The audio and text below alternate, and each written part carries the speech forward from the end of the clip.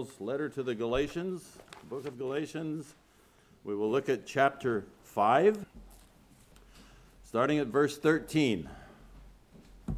And we will read through the end of the chapter, 13 through verse 26 actually.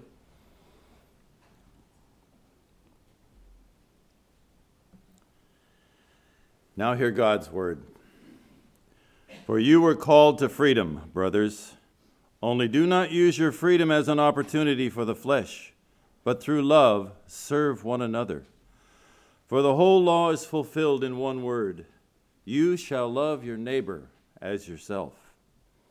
But if you bite and devour one another, watch out that you are not consumed by one another. But I say, walk by the Spirit, and you will not gratify the desires of the flesh. For the desires of the flesh are against the Spirit, and the desires of the Spirit are against the flesh. For these are opposed to each other, to keep you from doing the things you want to do.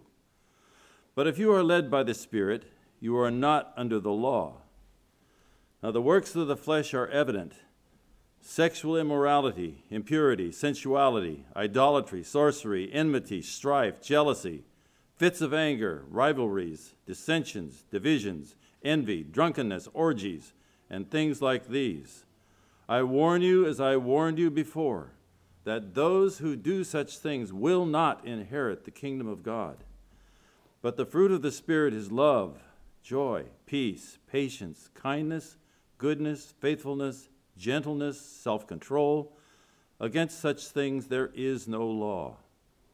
And those who belong to Christ Jesus have crucified the flesh with its passions and desires. If we live by the Spirit, let us also walk by the Spirit. Let us not become conceited, provoking one another, envying one another. Grass withers, the flower fades. God's word stands forever. Amen.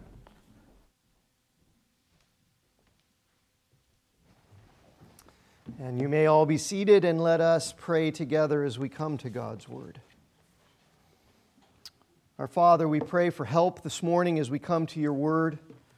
We pray for illumination from the Holy Spirit in our minds and in our hearts to help us to understand what it is that you have revealed to us here and the importance of these truths that are revealed to us here.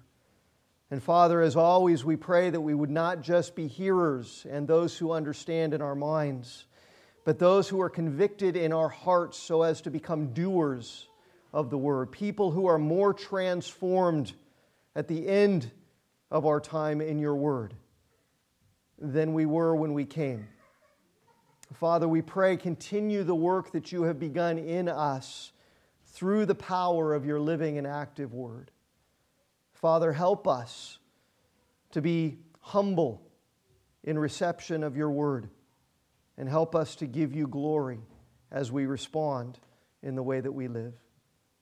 And so, Father, may the words of my mouth and may the meditations of our hearts be pleasing in your sight, in Jesus' name. Amen.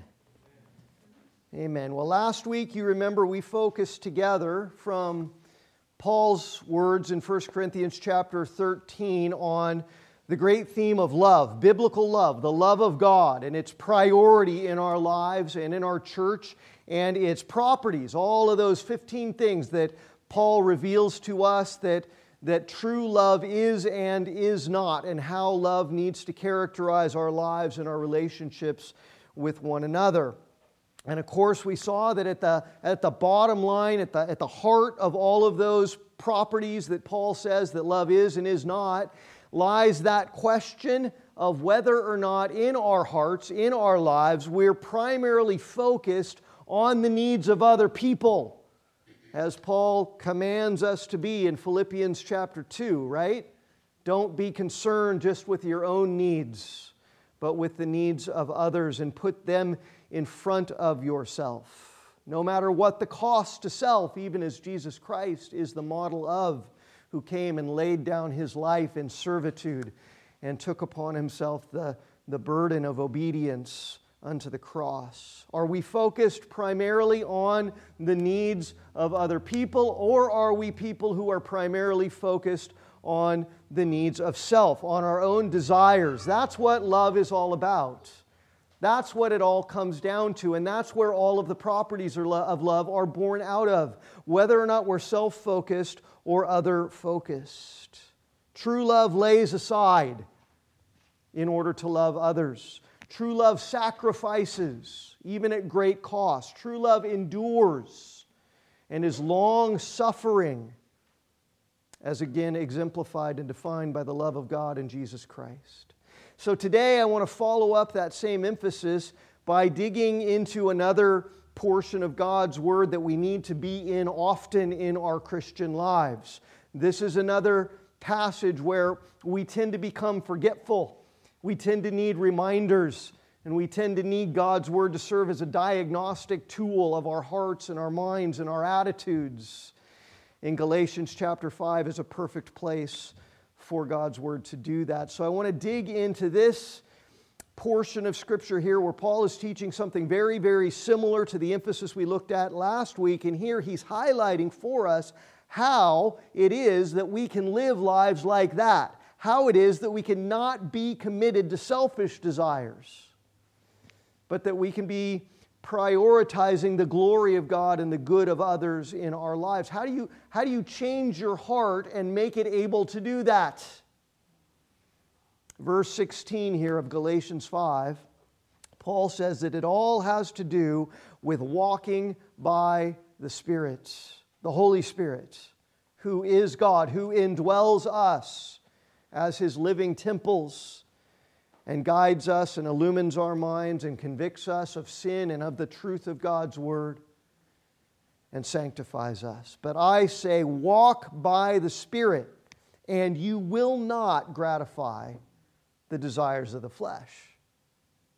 And so the inverse is always true, correct?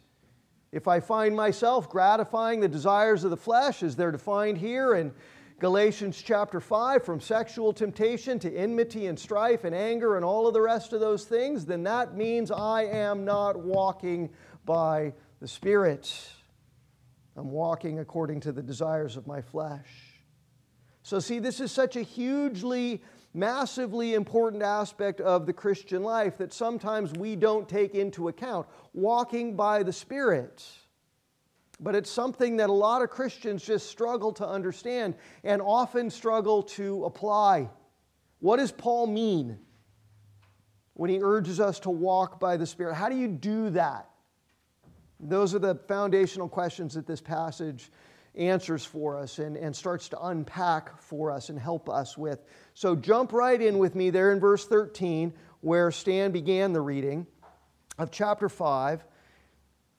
As we begin to answer questions like that.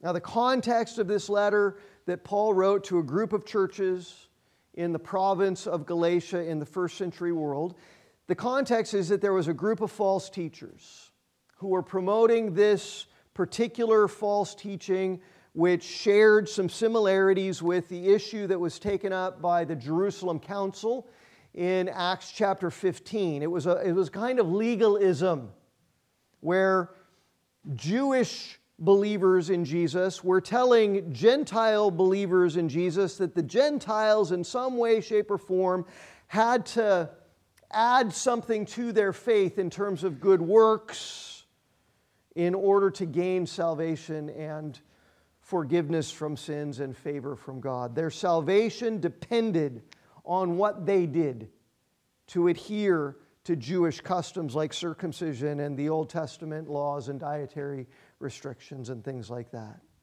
And in verses 12 through 14 of Galatians 5 here, Paul is absolutely disputing that legalism by arguing that we're called to freedom in Christ Jesus. That's the word he uses over and over, freedom, which emphasizes the great gracious nature of the gospel of Jesus Christ, right? The gospel is the good news that salvation is a free gift that you don't have to earn by doing good works. It just comes from God as a gift of His love.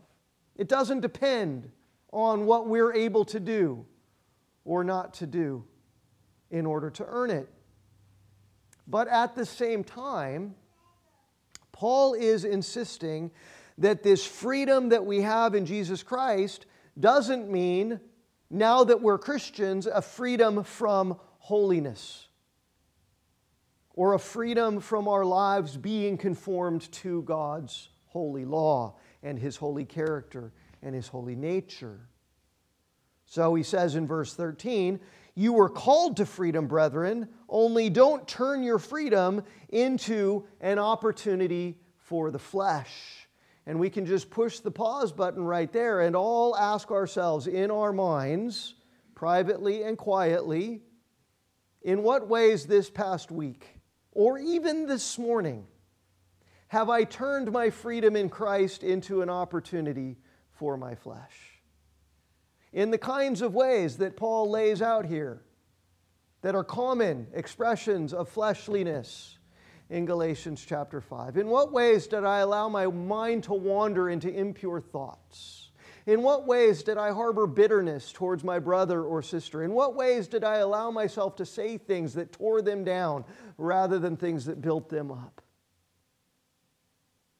Freedom does not mean freedom from holiness. And it certainly does not mean that we give ourselves permission for fleshly opportunity.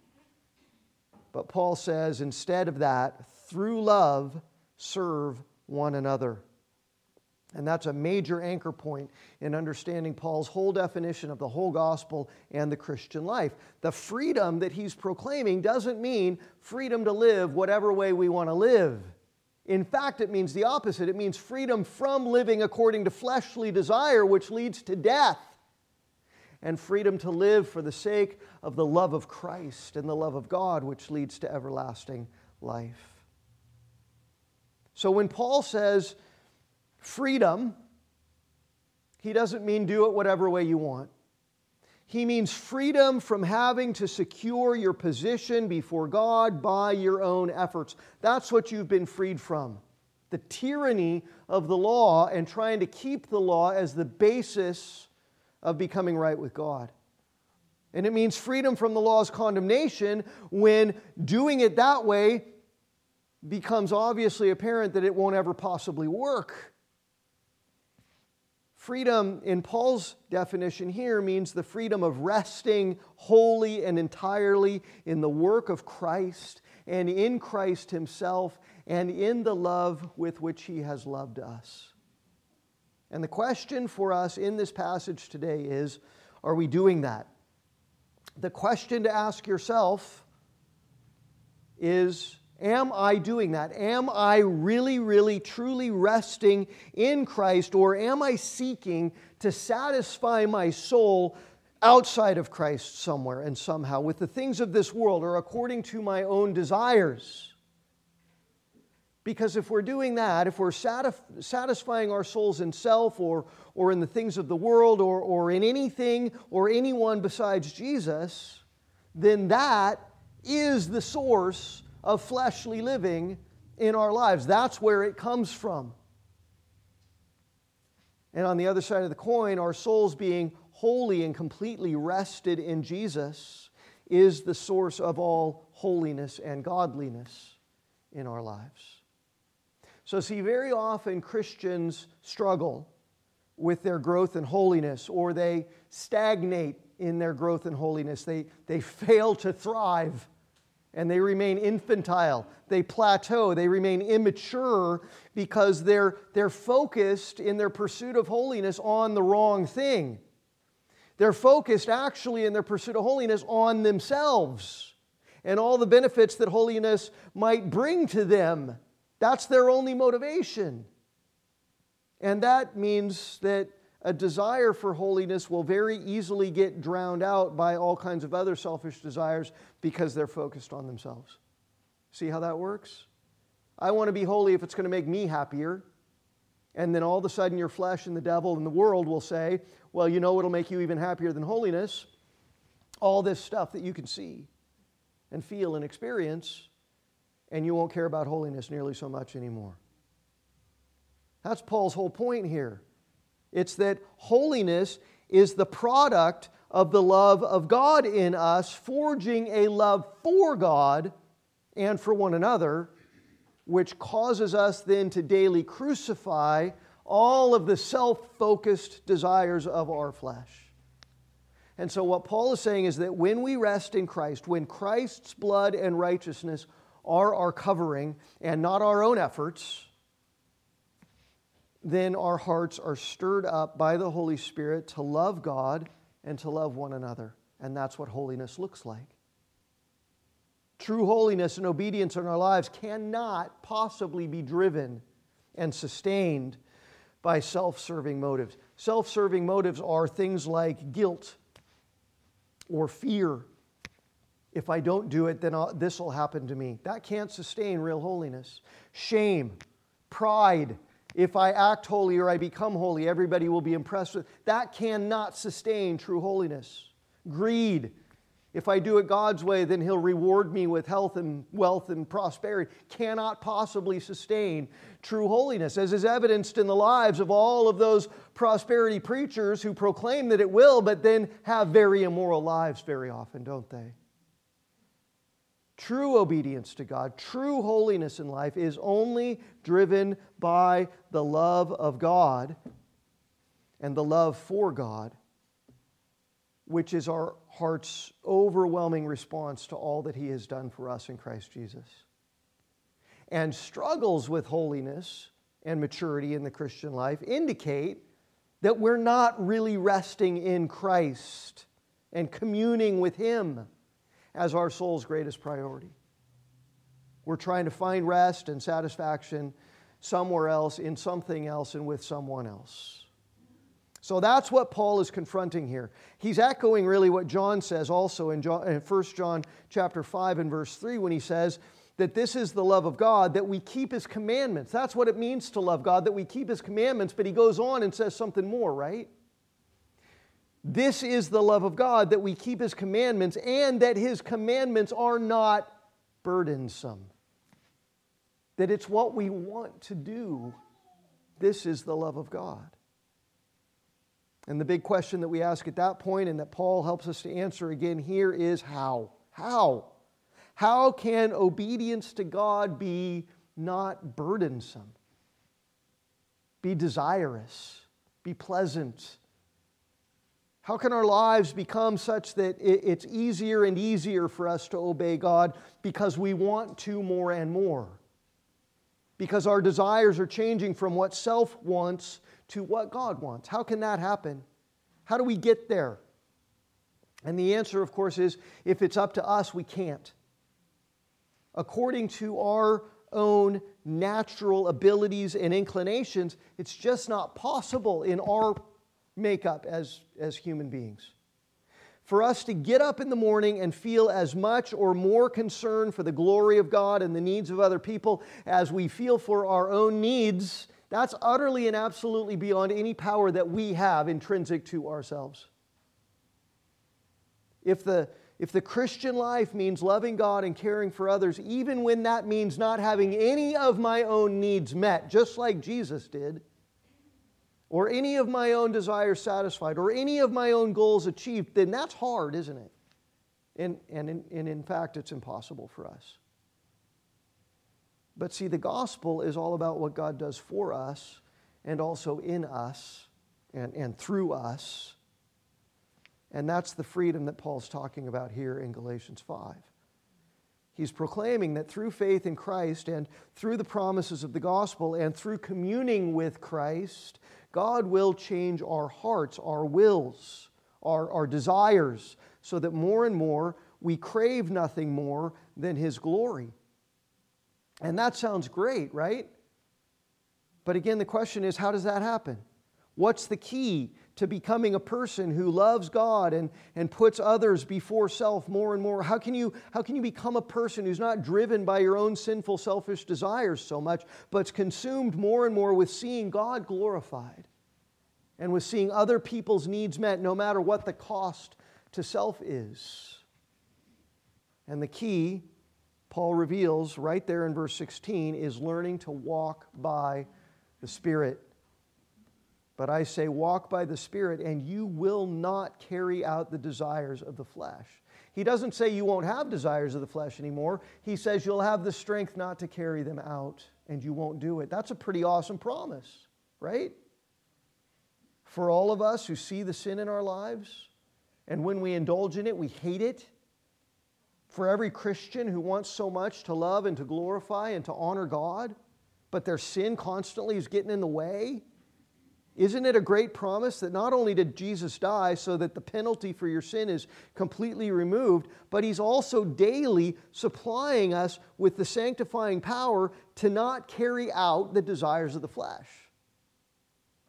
He's not only given us victory over sin on the cross, He's given us victory over sin's power in our lives that we can lay hold of every single day. And so in those times when the Christian life seems just impossible, it's too hard, I can't do that, I can't be expected to do this. You say, well, Jesus says that to have bitterness and hatred in your heart towards someone is the same as murdering them.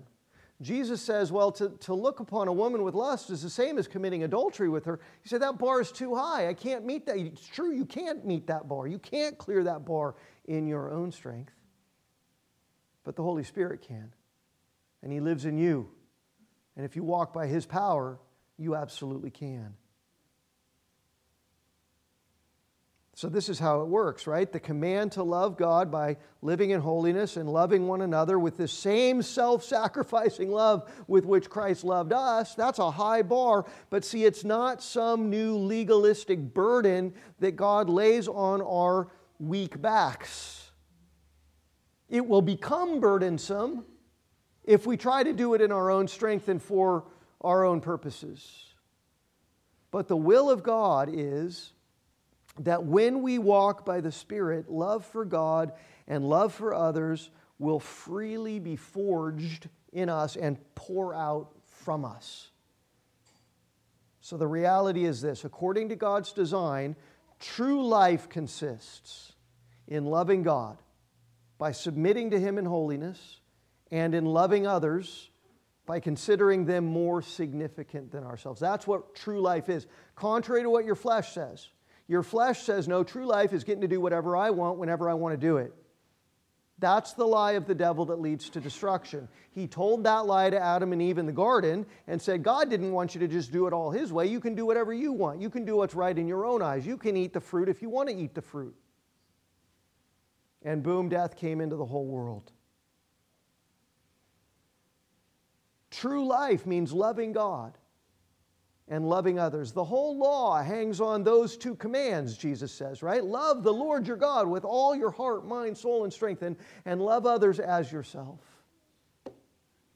Prioritize them. Consider them more significant than yourself, just like Jesus did, Philippians chapter 2. And people who try to love like that without relying on the Holy Spirit are always going to wind up trying to fill their own emptiness, meet their own needs, make their own selves happy, rather than being filled with the fullness of God and sharing the overflow with others, which is what true life is.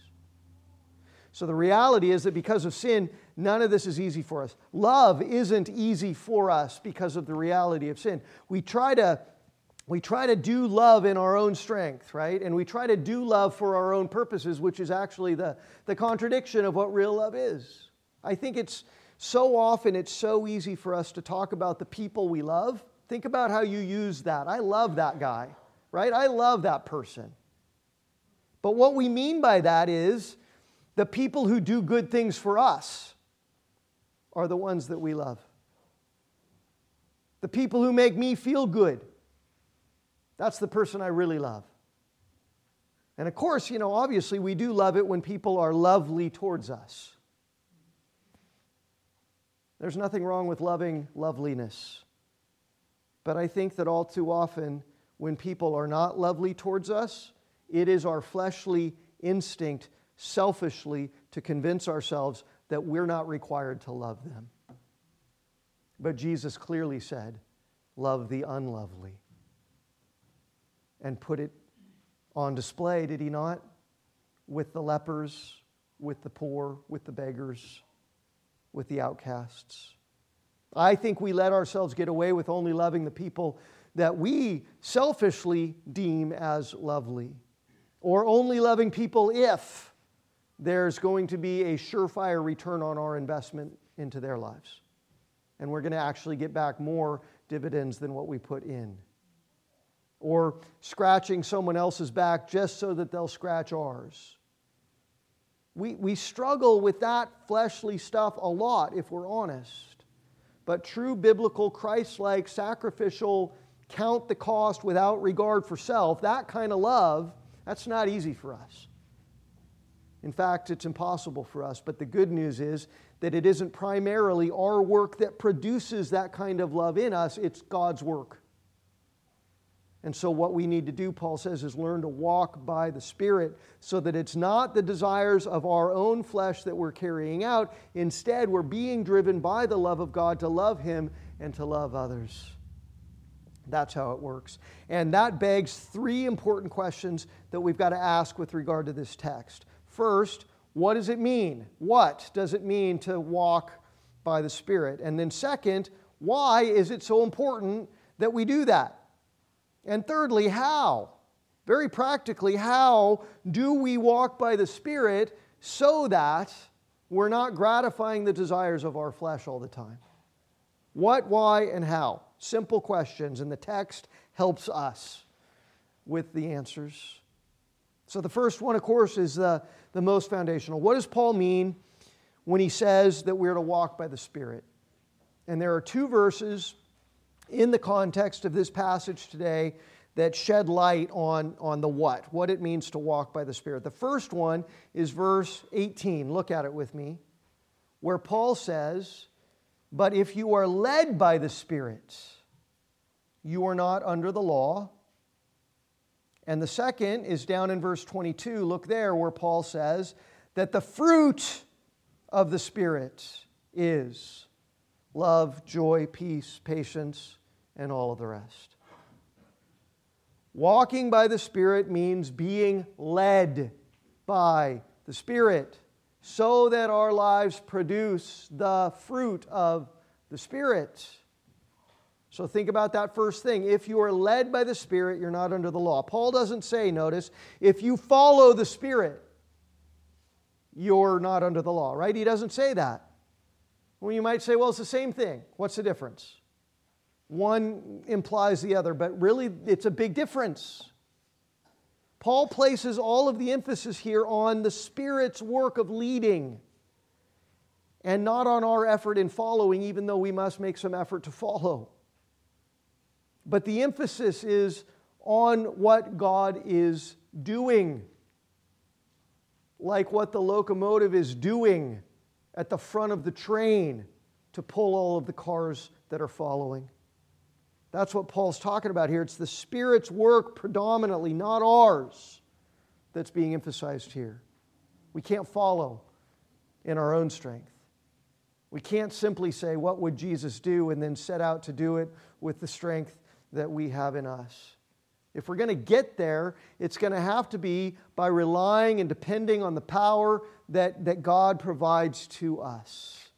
So walking by the Spirit means first, staying hooked up to the divine power source that enables us to go where He leads. If your whole existence in life is to be an oscillating fan, and you're sitting there in the living room and everything about you is intended to just blow cool air across the room, and you're not plugged into the outlet, you can say to yourself all day, let's go, let's get it done, and nothing's going to happen. The fan's got to be plugged in. The Christian life has got to be plugged into the power source and led by the Holy Spirit, because the only other option is self-reliance, and self-reliance is always flesh reliance. And as we're going to see here today, relying on the flesh is obviously never good, because our flesh is dominated still by the sin that remains in it. So the way to diagnose whether we're being flesh-reliant or spirit-reliant is really, really easy when you come to this passage, which is why we need to come to it very often, like print it out in big letters and put it on your wall very often. or keep a copy in your pocket or your purse. The way to diagnose whether you're being flesh reliant or spirit reliant is whether there's a preponderance of fleshly deeds coming out of you, or a preponderance of Holy Spirit fruit being born out of you. And then the other thing that Paul says there in terms of what walking by the Spirit means is that it means our lives bearing that fruit of the Holy Spirit. And there again, right, you can see that it's the Spirit's work that's emphasized. Because fruit doesn't bear itself, it is born. In John 15, in verses 4 and 5, Jesus says, "Abide in me, and I in you, as the branch cannot bear fruit of itself unless it abides in the vine, so neither can you unless you abide in me." And the word abide is an ongoing action word. It's not something you do once and then the fruit will be born forever. You have to constantly, continually, daily, minute by minute be abiding in Christ, and then fruit will be born. And if you're not, don't be surprised that fruit isn't born. And if there's no fruit being born and you're struggling with holiness, it's because you're not abiding in Christ. Jesus says, "I am the vine. You are the branches. He who abides in me and I in him, he bears much fruit, for apart from me you can do nothing." Your pursuit of holiness will amount to nothing apart from regularly, daily, consistently abiding in Christ. And as soon as you say, "Well, I did that enough this week. I abided in Christ on Monday, all day Monday, and now the rest of the week's mine," all the fruit's going to wither up and dry up, and you're done. So fruit doesn't form itself by its own effort on the vine, right? How is the fruit of holiness born in our lives? It's born by abiding in Christ. How is the fruit of the Spirit born in our lives? By the Spirit in our lives, Paul says. God, the Holy Spirit, bears this fruit in us of heart dispositions, which lead to outward attitudes, or actions rather, heart dispositions of love, joy, peace, patience, kindness, gentleness, and all the rest. That's what's going to undergird everything that happens in your life, even in response to other people's sin and mistreatment of you. So walking in the Spirit means abiding in Christ, in the vine, from which the power of God's Spirit flows into our lives as the Holy Spirit abides in us. So the answer to the first question, what is walking in the Spirit? The answer is it's being led by the Spirit's power as He abides in us, and His direction, His wisdom to bear the fruit of the Spirit in our lives. And the work of God's Spirit is what's emphasized. And at the same time, there is a responsibility for us here, isn't there? And this is where Paul highlights the battle, the warfare that's raging in us. Verse 17, "The desires of the flesh are against the Spirit, and the desires of the Spirit are against the flesh." They're opposed to each other. They're at war with one another. You feel it? You feel how you have fleshly desires to do things your way, to respond when somebody's nasty to you, to treat people a certain way. And then there's this love, joy, peace, patience, gentleness, kindness, that stuff. And they're at war. They're antithetical. They're opposed to keep you from doing the things that you want. The desires of your flesh are trying like crazy to keep you from doing what your new man in Christ wants to do in honoring God and loving others. And the desires of the Spirit in you are working like crazy to keep you from doing what the flesh wants to do and the sin that remains in your flesh wants to do. Spirit and flesh are mortal enemies within us. They give no quarter to each other. And if you're a Christian, give no quarter to your flesh. They're opposed to each other. They have absolutely antithetical goals and desires. So the question is, which one do we rely on? Which one do we trust? Minute by minute. Which one do we depend on? Which one are we allowing instinctively to direct the course of our lives and to walk according to? Are we becoming habitually marching to the beat of the Spirit? Or are we addicted habitually to marching according to the beat of our flesh? Again, the answer is defined by the kinds of stuff that goes on in our hearts and in our lives. That's the diagnostic. So walking by the Spirit involves our will in some way, right? And the things that we do. First and foremost, we must desire to be connected to the power of the Spirit, to the vine of Christ. Because if we don't, we're going to desire to be driven by the desires of our flesh. And there are some things that we have to do for that desire to be coupled to Christ, to let it dominate our lives. So that's the how question. Well, how do I do this? But first, before we get to the how, we got to ask the why. Why is it so critically important for us to walk by the Spirit? And Paul gives us two sobering reasons, one in verse 16, the other in verse 18. Verse 16 is the incentive. Here's the carrot. Walk by the Spirit and you will not carry out the desire of the flesh. That's a promise, not a command. It's a promise. The verb to carry out is not imperative there. It's not a command. It's a promised reality that if we walk by the Spirit of God, we will not carry out the fleshly desires that remain in us. That's a good promise. It's a good reason to walk according to the Spirit, right?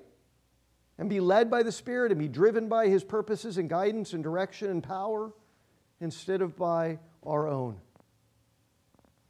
It's the other side of the coin from what we saw in verse 22.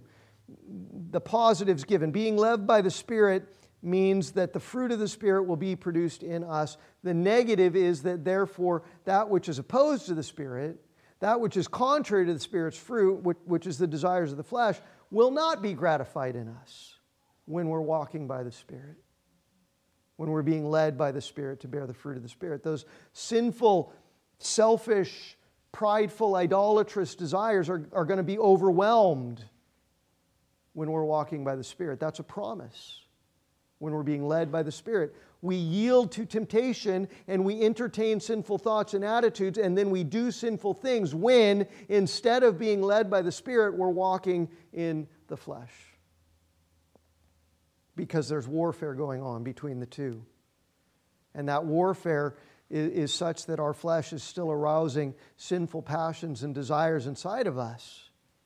And when we follow the lead of those desires instead of the Holy Spirit, that's when we carry out the desires of the flesh and do sinful things. Now think about what Paul means by flesh. He says that if we walk by the Spirit, we will not carry out the desires of the flesh. And verse 17, that he says that the desires of the flesh are against the Spirit. They're in opposition. What is the flesh? Well, the Greek word flesh, sarx, means your body.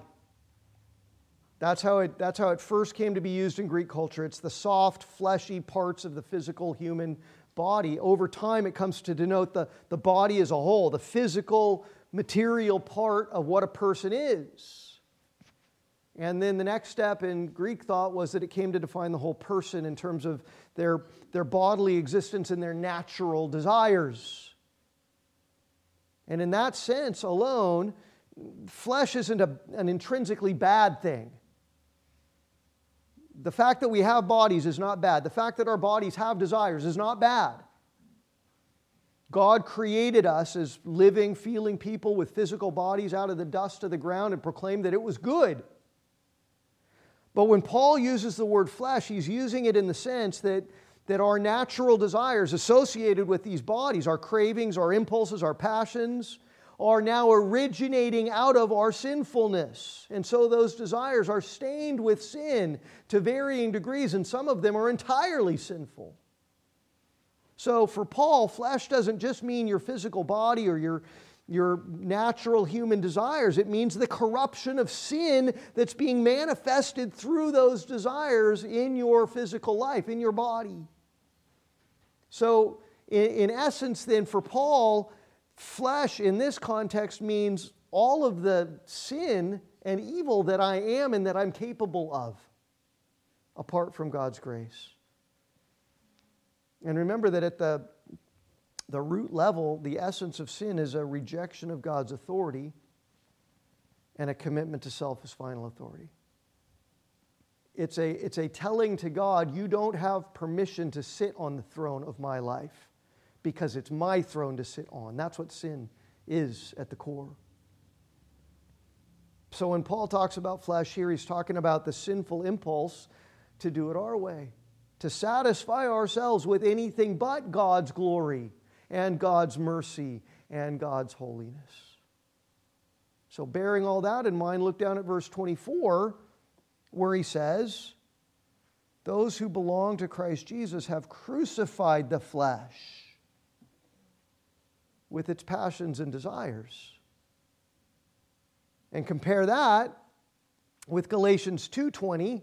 You don't have to flip there, but that's where Paul says, I've been crucified with Christ. It's no longer I who live, but Christ lives in me. So see, the flesh with its passions and desires that's crucified in chapter 5 is the me, is the I that's crucified in chapter 2.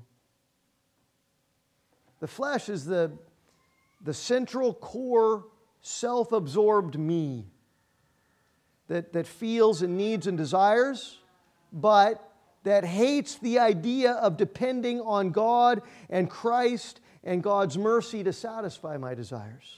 I want to do it my way. Remember what Paul says in Romans 8? The mind set on the flesh is hostile towards God and does not submit to God's law. That's the most basic mark of our flesh in our sinfulness, is that it's self-serving and it's unsubmissive.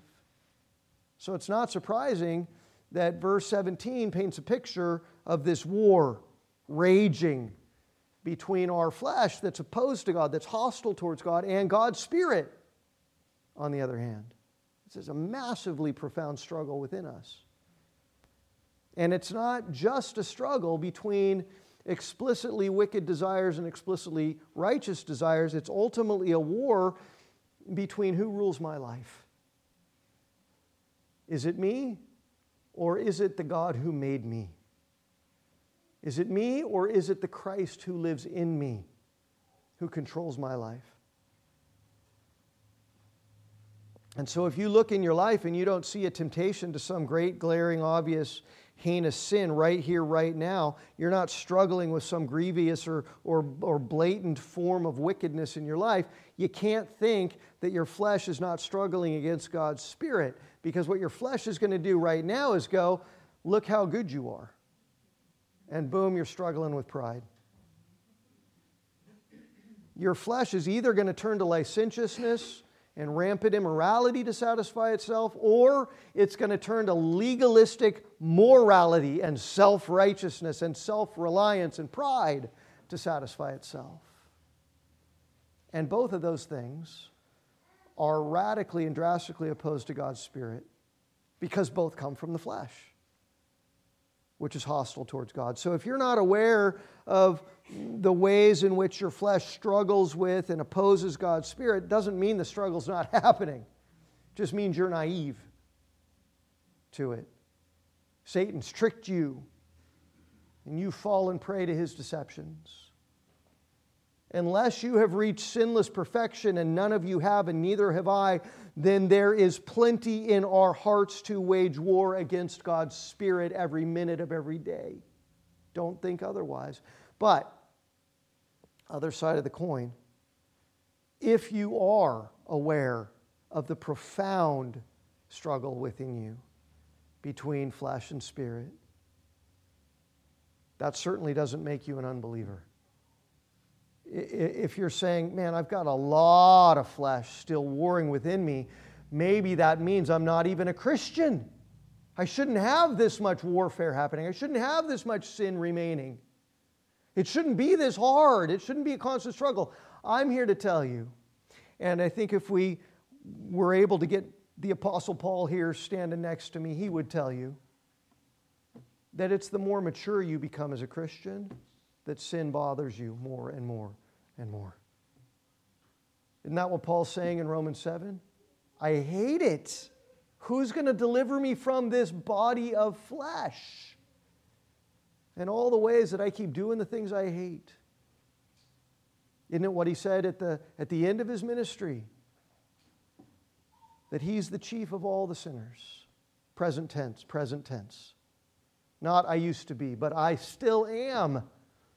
The person whose sin bothers me the most of all the sinners I know. A Christian is a person who is at war. That's what it means to be a Christian. At war. And beat up and bloodied and bothered by the thing that you're at war with. A Christian is not a person who experiences no bad desires and no temptations to sin. A Christian is not a person who never struggles and who never fails. A Christian is a person who, when they fail, they get back up and they keep on fighting in the full armor of God and by the power of the Holy Spirit. Conflict in your soul is not an indication that you don't belong to God. I mean, we long for the day when there's no conflict, when our sin is done and fully destroyed and vanquished and no longer present. But that's not going to happen until the new heavens and the new earth. And until that day, there's something worse than the battle between flesh and spirit in your life, and that is no battle, which is the situation where flesh is just entirely dominating you and controlling you. And that means unbelief and death. Flesh controls the city and all the outposts of your life. If that's the situation, you don't belong to God. That's the life of an unbeliever whose heart is such that there's no struggle between the sinful flesh and the Spirit of God who indwells. So if your heart feels like a battlefield, it's a sign that you've been indwelt by God's Spirit, and there's cats and mice just going crazy in there.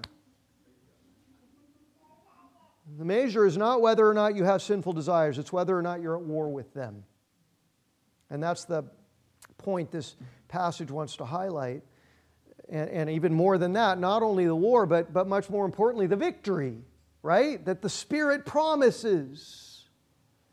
So verse 17 tells us about the war, but verse 16 tells us that by walking by the Spirit, we're not going to let the flesh win. We're not going to carry out the desires of the flesh. That's the encouragement. As desperately hard as your sinful fleshly desires are for you to resist, they are absolutely no match for God's Spirit. Because He is the omnipotent God. And in fact, what Paul will go on to say to the Galatians later is that the victory of God's Spirit over our sinful fleshly desires, it's already been achieved. Which again doesn't mean that we don't have those desires, that the war doesn't continue, that we don't feel sinful temptations or impulses. What it means is that the doom of sin and the doom of our flesh is sure. There may be insurgencies after the capital city has been taken and victory has been declared, but the insurgencies will always be put down because they are no match for the conquering victor of the Holy Spirit who is God. And so the Christian life is just like guerrilla warfare, right? The flesh just doesn't give up. It keeps coming and flanking you and attacking you, and you have to fight it back daily, and you got to do it in the jungle, and it's hard. But its doom is sure because its enemy is Almighty God Himself, the Holy Spirit Himself. So the only way to fight the flesh is by the Spirit. And that's what walking by the Spirit means. Live by His power and not your own. Lean not on your own understanding. And your sinful desires will be crushed. And then bastions of fruitful righteousness will be established in your life, which will become more and more unassailable. Walk by the Spirit positively, because when we do, the flesh is being conquered, and that's good. And then verse 18 gives us the other side of the coin, the other reason why walking by the Spirit is crucial. It says, but if you are led by the Spirit, you're not under the law. Again, that doesn't mean that we're free to live contrary to the law, against the law. Doesn't mean that God's law isn't relevant to us anymore. Doesn't mean that holiness doesn't matter, that obedience to God doesn't matter anymore. It just means that when we're led by the power of the locomotive of God's omnipotent Holy Spirit, we are sailing and cruising along the railroad track of the law as a joyful God-loving way of life. And we are not left to do what the sinful flesh wants to do in its impulse, which is, and this is John Piper's illustration, instead of cruising along the tracks being pulled by the locomotive, when we're being led by the flesh, what we want to do is try to pick up the tracks, tear them up out of the ground, the railroad tracks, and stand them up and point them into heaven and try to climb hand over hand on our own strength into God's presence and into God's pleasure and into God's favor. And that's a brutally impossible thing to do, and a brutally impossible way to live that every other false religion insists is the way. When we're led by the Spirit, we're not under the punishment of the law, the curse of the law, or the oppression of the law, because whatever the law requires, the Holy Spirit produces. And namely, that is love, from which everything else will flow. Love for God, love for others. It's the first fruit of the Spirit that's mentioned in verse 22, isn't it? It's the headwaters of all of the other spiritual fruit and of all righteousness in our life. It's why Jesus said, love God with all your heart, mind, soul, and strength. Love others as yourself. Everything else depends on that. If you truly love God and truly love others with the love of God, sin ain't happening, and it will not dominate your life. The law of God demands perfect obedience, perfect righteousness. And the law of God threatens and guarantees eternal punishment if we fail at perfection. So to not be under the law because we're being led by the Spirit means that we never have to fear that punishment. Because the very things that God's law demands are popping out of us like fruit on the vine as the evidences of the Spirit's presence and power in us when we're being led by the Spirit. So, that's the why, right? Verse 16 tells us that we walk by the Spirit because the result is that the sinful, evil desires of the flesh are being conquered. And verse 18 says that on the other side of the coin, we walk by the Spirit because the holy, righteous fruits of God's Spirit are being established. And those are the reasons why walking by the Spirit and not by our own fleshly desires are so important and crucial and critical. Because that which opposes God's Spirit is crushed and conquered. And then that which comes from God's Spirit is created and cultivated. See? That's why. Which leaves us with the big $1 million question of how. Lastly, how do you walk by the Spirit? And we've probably all heard people speak of it in a passive way, like, well, you need to allow the Spirit to lead you. You need to, get into some meditative state where you're letting the Holy Spirit control you. But that's not what Paul says. Here is where he's issuing a straightforward command.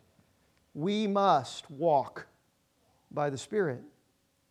He's the one leading, He's the one supplying the power, but it is His work in us that bears the fruit, but we must walk by the Spirit if that's going to happen. So how do we do that? Well, if we put all of it together in our minds and in our hearts, the answer is really actually pretty simple. And something that we're able to do on a day-by-day basis. We walk by the Spirit and we allow Him to lead and control us when we rest in God's promises and in God's presence, in communion with Him, so much that our hearts are satisfied and content in Him. You're with Him. Your mind and your heart are so full of the promises of God, the precious and very great promises, Peter says, that are all yes and amen in Jesus Christ. And you're prayerfully communing with Him and confessing sin to Him and receiving assurance of pardon from Him and casting all your cares upon Him. And you're doing that so much that your heart is content in Him and you go, I don't need anything else. The world's got nothing to offer me that I need more than the precious and very great promises of Christ and Christ Himself. what He's done for me, what He's given to me, what I have and what I am in Him. See, that's, on the other side, the flesh exercises its power when we're not content with God and His will and His love and His work and what He's made us to be in Christ Jesus. And as soon as we take our eyes off of all of that, off of Him, what He's done for us, what He's promised us, as soon as we take our eyes off of it for a minute, our flesh does what it does best and looks for ways to content itself with something else other than God and His mercy. But the Spirit reigns over the flesh when we live by faith in the Son of God, who loved us and gave Himself up for us. When Christ and His grace and His love are the objects of our focus, that's when Christ becomes the object of our desire. Focus leads to desire. That's just how it works in everything in life, right? If I eat a really big lunch and I'm super full and super satisfied, and then I sit down and I start watching Food Network shows, guess what happens? I get hungry way too fast and I start craving food way too much. Whatever our focus is becomes what we desire. And through faith that looks upon Christ, God's Spirit will be conquering our fleshly desires and leading us into the fruits of righteousness. This is really everything that Paul proclaims in the whole book of Galatians. Up in verse 6 of chapter 5, Paul says, "In Christ Jesus, neither circumcision nor uncircumcision means anything. The only thing that means anything is faith working through love." Faith working through love. Genuine faith. So that means just being fixed and focused on Jesus in all His glory, all His holiness, all His righteousness, all His mercy, all His love. Genuine faith always produces love for Him. So if you're saying, "I'm struggling to love Christ," well, how much time are you spending with Him? The man who spends 60 hours at work and not with his wife and kids, and then goes and plays golf with his buddies all weekend and never spends time, and he goes, "Well, I just don't feel like I love them." Why do you think that is? You're never with them. Genuine faith produces love and gives us an appetite to savor God's strength and wisdom and glory rather than our own. And love, remember, is the fruit of God's Spirit. So when we put it together, love is what faith produces, and love is a fruit of the Spirit. That just means that the way to walk by the Spirit is to have faith, to look upon the objects of faith, to rest in Christ and His work, all of the promises of God that are yes in Him. And then prayerfully and unceasingly, not those times of focused, fold the hands, close the eyes, or corporate prayer. Those are important too, but unceasing prayer. The driving down the road and going, "I'm going to be late, what am I going to do?" And instead of saying, "Well, I have to figure it out on my own," going, "Oh, God's with me. Maybe I should talk to Him about it. Ask for His help. Pray for patience and help not to be anxious and to get there on time, or to have the wisdom to know how to handle it if I can't." That kind of unceasing prayer.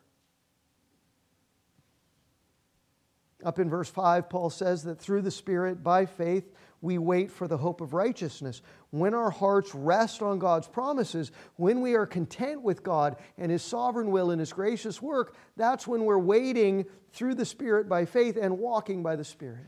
See, it's all through Galatians.